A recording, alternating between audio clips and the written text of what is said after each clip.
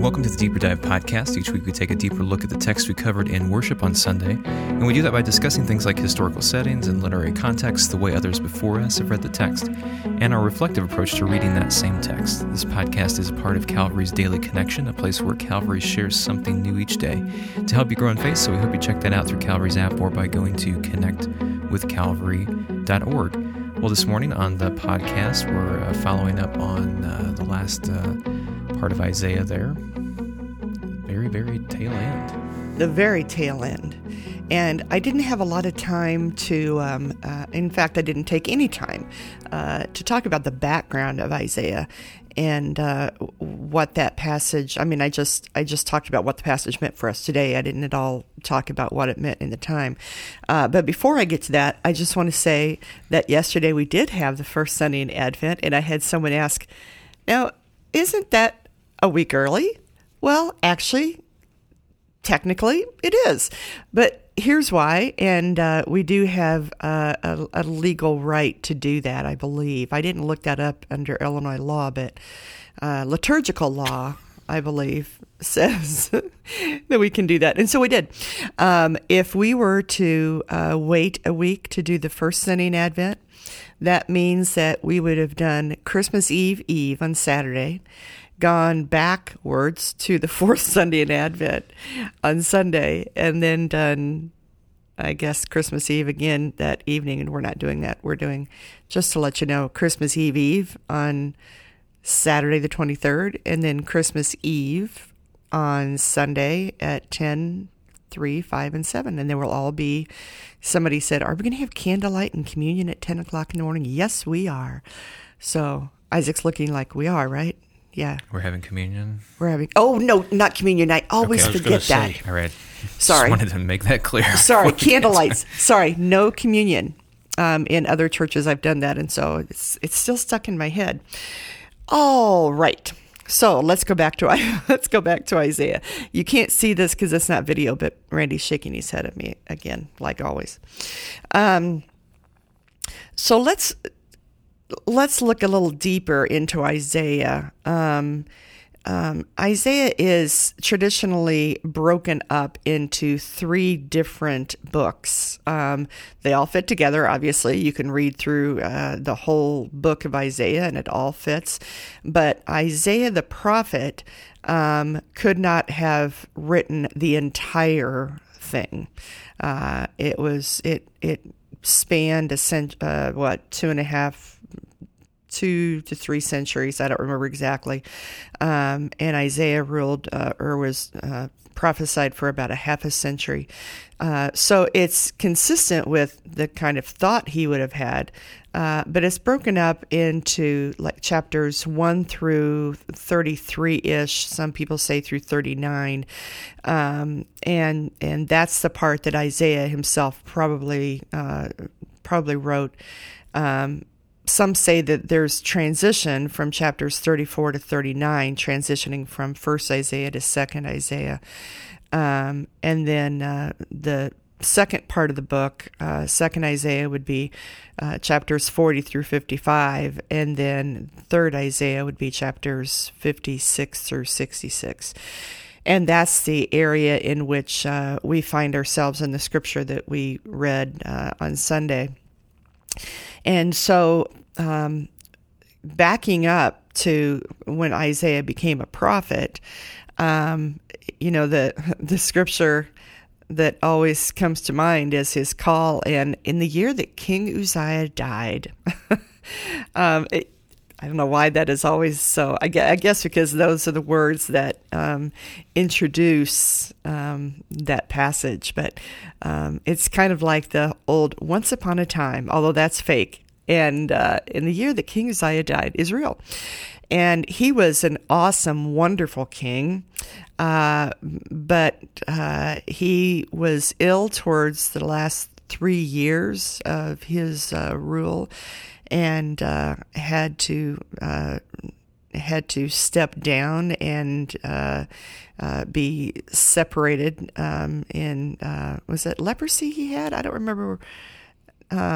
I think it was leprosy. Was it leprosy? Isaac and I are thinking. Yes. And I just can't read remember it if it was this that or morning. if it was the one after. One of them got busted for trying to interfere with the temple. Yeah, I rites, don't think that was him. and he got leprosy because of that. Oh, okay. But Yeah. I'm not sure if that was. I don't think that was just anyway. Yeah. Anyway, and so he was very well loved, but his son took over afterwards and wasn't the kind of leader that King Uzziah was. And that's when Isaiah comes in. Isaiah is ruling before, during, and after the Babylonian captivity. And so, the book of Isaiah is before, during, and after the Babylonian captivity. And where we read yesterday, is after they are released. And they are kind of trying to get their footing again, the Israelites. And their cities are a mess. They're a mess. Imagine being in captivity, and then coming back to just everything is.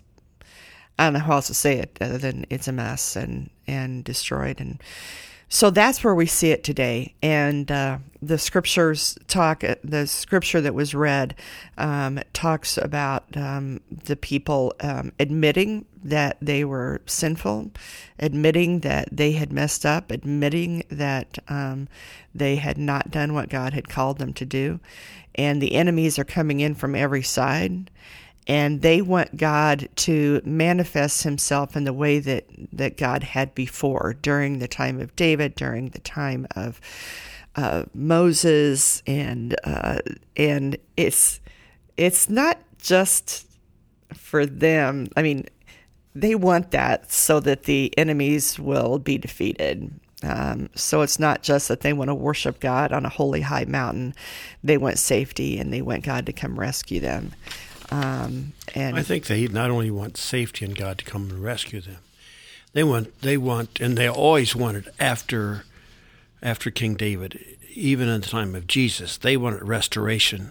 Yes, back to the time when King David led them, and they experienced a level of a prosperity, a level of peace, or certainly a level of victory over all their enemies, right. A level of power. And so when they returned from the Babylonian captivity, part of their prayer, at times, and I'm picking into next Sunday's Psalm 85, but part of that is a time of rejoicing that they're back, mm-hmm. but also it's a continued prayer for full restoration of the kind of power that God, when he parted the Red Sea, when he led them into the Canaan, and they defeated and took over that land. They weren't looking just for restoration or just release. They were wanting to be fully restored to all of what they perceived was the good things they had before their rebellion against God. Yeah, that's a good point. Good point. And that's where we find ourselves in the scripture that was read. And when we look at where they are, it talks about wanting God, as you said, to reveal himself in that powerful, powerful way. And when we see when we talk about God and lift up in prayer, very often that's what we want. We want that. We want God to part the sea. We want God to. It talked about in this scripture. We want Him to move the mountains, and mountains are very foundational, and nobody moves mountains. And so I can't find the exact words that were used in this particular scripture, but. Like melt the mountains, allow them to just boil over in a sense, that nobody does that unless it's God, and so we wonder about the kinds of things that we expect from our gods. Here it is: that the mountains might flow down or quake. And when God spoke on Sinai, the whole mount quaked greatly, scriptures say. When he appeared to David, the earth shook and trembled. The foundations also of the hills moved and were shaken, the scripture says in Psalm 18:7. So when the Israelites spoke to God, they wanted it to melt and flow and tremble at the presence of God. And who could doubt that this was their God who was doing all that? So that's kind of where we find ourselves in this particular scripture. And they are confessing their sins. They are admitting who they are. They weren't blaming God for what they were or who they had become. They were taking responsibility for that, and yet saying to God, "Would you take care of us here?" And I can understand why. How many of us have done that? God, I know I've messed up. And then people make deals with God and say, I know I've messed up, but if you'll just do this, if you would just ABC, then I will do whatever it is that you want. And we've seen that in the Israelites over and over again, make promises to God and then drop those promises and rebel against God. But God, if you do it this time, we'll be obedient. Really, really, we will. And then they are disobedient. But God, this time, if you do it, I mean, it's almost like a comical thing when you see it in the broader sense. If you just read through the Old Testament and look at how many times, I mean, if we had, if we recorded how many times they did that, it kind of becomes comical until we look at our own lives. It's not quite as funny when we look at our own lives and look at how many times we have said, God, we want to be obedient to you. And this time we mean it. Mm-hmm. And then we find ourselves falling away. And this time, God, this time we really mean it. And then we find ourselves falling away. And that's why we look at the season of Advent and say, the term I used yesterday was a re-railing of our lives, a time of kind of coming back and saying, okay, God, we're home again. Some of us may have wandered far from home. Some of us maybe at home, just not quite in the living room yet. I don't know. Can't take that illustration too far, but how far have we wandered, and what does it take to get back? We have to do that on our own. Nobody else can do that for us, but certainly we can provide a season in which, and God can provide a season in which we can recognize that that's where we've gone. I think it's interesting, and one of the questions that maybe somebody might ask would be, well, we're talking about Advent and we're talking about Christmas, so why is it necessary, or why is it expedient, or what's the value for us to understand a bit about Isaiah and where the children of Israel were? Isaiah, before they were taken into captivity, was actually pretty strong in his condemnation of the kind of complacent worship that they were offering to God. He was pretty strong in his condemnation of the complacency. I guess it would have been hypocritical worship and the complacency they had in their attitude. And this is the one that I found really interesting, was their failure to act with justice to the poor.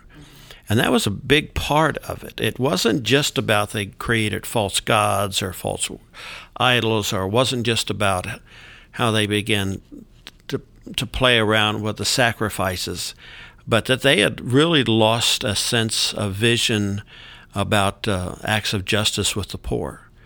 And so where does that tie in today? And being somewhat careful not to get too far off a track, but I think there are places today in this country where we really need to be awake and aware of that kind of thing, whether that's hypocritical worship, whether that's a level of complacency in the church, or this whole acts of justice to the poor issue. And I'm really trying not to broach the political scene on this. Maybe I need to. But that whole piece is really, as I was reading through this again and reading through Isaiah again, that whole thing is at some level right in front of our faces. Mm-hmm. And we don't think about that when we think about Advent and Christmas. We don't, you're right. We think about Advent of putting our Christmas trees up on Friday after we've come back from the Black Friday sales. Yeah. And we think about singing Christmas carols, which I love to sing. And we think about presents, and we think about, and hear what I'm saying. There's nothing more holy in my mind than standing in a church on Christmas Eve, or Christmas Eve, and lighting our candles and singing songs of worship. But the reality is we've got that captured in what Christmas is, and I just don't want us to miss the coming of the Messiah. Right. Was a great deal more significant. The coming of Jesus, either the first time or even when we can connect that with the second coming, had some deep significance, because the children of Israel, as Isaiah prophesied, not only to them but about them, there were some bigger issues going on. Mm-hmm. And I just don't want us to lose that. I don't want us to lose that in all of the pageantry of Christmas. There's nobody that likes to make nativity sets probably more than I do. But I don't want to lose the passion of why God did what he did and why Jesus did what he did, because we were just the children had got to the place where they were being so casual in their relationship with God, so loose in that relationship with God, and then just ignoring acts of justice and mercy towards the poor. And so I just had a good rant a bit about that this morning. That was just my morning thoughts on that. Well, it's not just a rant. It's the reality of what this is. I think people may say, well, why don't we just stay in the gospel? In the Gospels, especially those that have long birth narratives, and let's just talk about Jesus, and let's talk about the Prince of Peace. But the Prince of Peace came to shatter blow our minds, and to shatter the systems of oppression. And we need to look at what those systems are today and what they are in our own lives, and in our own homes, in our own communities, in our own church. What are we doing here that ignore justice? Yeah, it's funny, the longer birth narratives that people prefer are mainly comprised of Isaiah-like songs from Mary and Zechariah, Simeon. Yeah. These people who are very much in the tradition of Isaiah and speaking the kinds of anti-imperialist kind of tone of Isaiah. So it's always amusing, I think, when people call for that, and what they're really going to get is more Isaiah. Right. When you do that. Right. Right. Yeah. Right. So before we ever even got to the gospel, I think it's important for us to understand what was going on in Isaiah, because that's part of what drove the gospel. Part of that, that's what drove the Christmas event, if I can frame it that way. That's what drove that. It just didn't happen because we needed a nice story. Right. It happened because of the sinfulness of the children. And this is one of the few places, and of course we don't know how bad the captivity was. We hear some places in the scripture about how bad that captivity was. But one of the few places where we hear they actually took full responsibility for what happened to them. That's not very often lifted out that way in the scriptures, because most of it they want to blame on somebody else. And it's certainly, in that instance, it certainly could have been the case, too. I mean, most of those people that are kind of speaking at that time didn't personally commit those atrocities that, that they're referring to, that they're repenting of. I mean, this is kind of guilt by association in some sense. And so they're really taking responsibility for something that isn't even individually theirs necessarily, but as a group of people, as a culture, as a line that continues, that they are connected to. They've received some benefits from that kind of coercion, and so they take responsibility for the downside of that as well. And that's not lost, I think, in our contemporary culture as well. You can read that however you want. So, Yeah. you know. Well, I remember, not to get again off on a rabbit trail, being part of something called Concerts of Prayer back in the 80s, the 90s. One of the things that we practiced in that loose group or association was often repenting for the sins of the country that we lived in. Because not everything... I'm glad I live here. Don't come at me because I'm saying this. But not everything that's happened in this country is something that we can hold our head up about. That's right. And not all of our behaviors are something that we can be proud of. And part of what being a people, if we can capture what that means, is that we repent of the behaviors even though we weren't involved in them or they were before our time. But something has to be done to make something right in some manner or form. And I just don't want us to lose that in the midst of the nativity and the lit candles, because that's really the reason we're doing that. Absolutely. The need for that. Jesus came out of mankind's need for redemption and then for restoration. Absolutely. Absolutely. So we're going to be talking. You talked about going into the psalm that you're working on for next Sunday, and I'm working on the next Sunday after that, which is joy. And the reason we can even think to experience joy is that God lifts us out of that. And yet that doesn't release us from the responsibility to continue to work toward justice and reconciliation throughout the world. And so I think that's a really important piece to remember. Well, when we talk about God's love, a lot of times we make this a warm, fuzzy moment. And the reality is God's love is some pretty tough love sometimes. And it's not necessarily, doesn't have a warm, fuzzy moment to it. And the children of Israel found themselves in a manner of God's tough love after that level of a disobedience they lived in.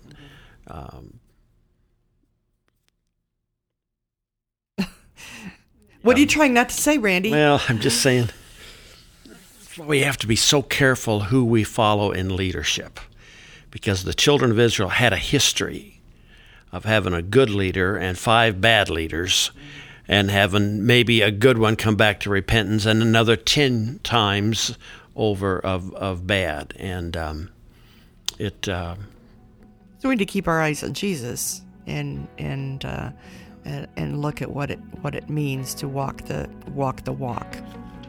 So yeah. All right. Well, our time's up for today, and we do thank you for listening, and we'd love to keep the discussion going with you. So if you have questions or comments to add to the discussion, you can find us on Facebook or Twitter or through the website, email. Any of those ways would be wonderful. And next week, we'll be back with a deeper dive into Psalm 85. 85. Yeah, that's what we will do. So until then, grace and peace.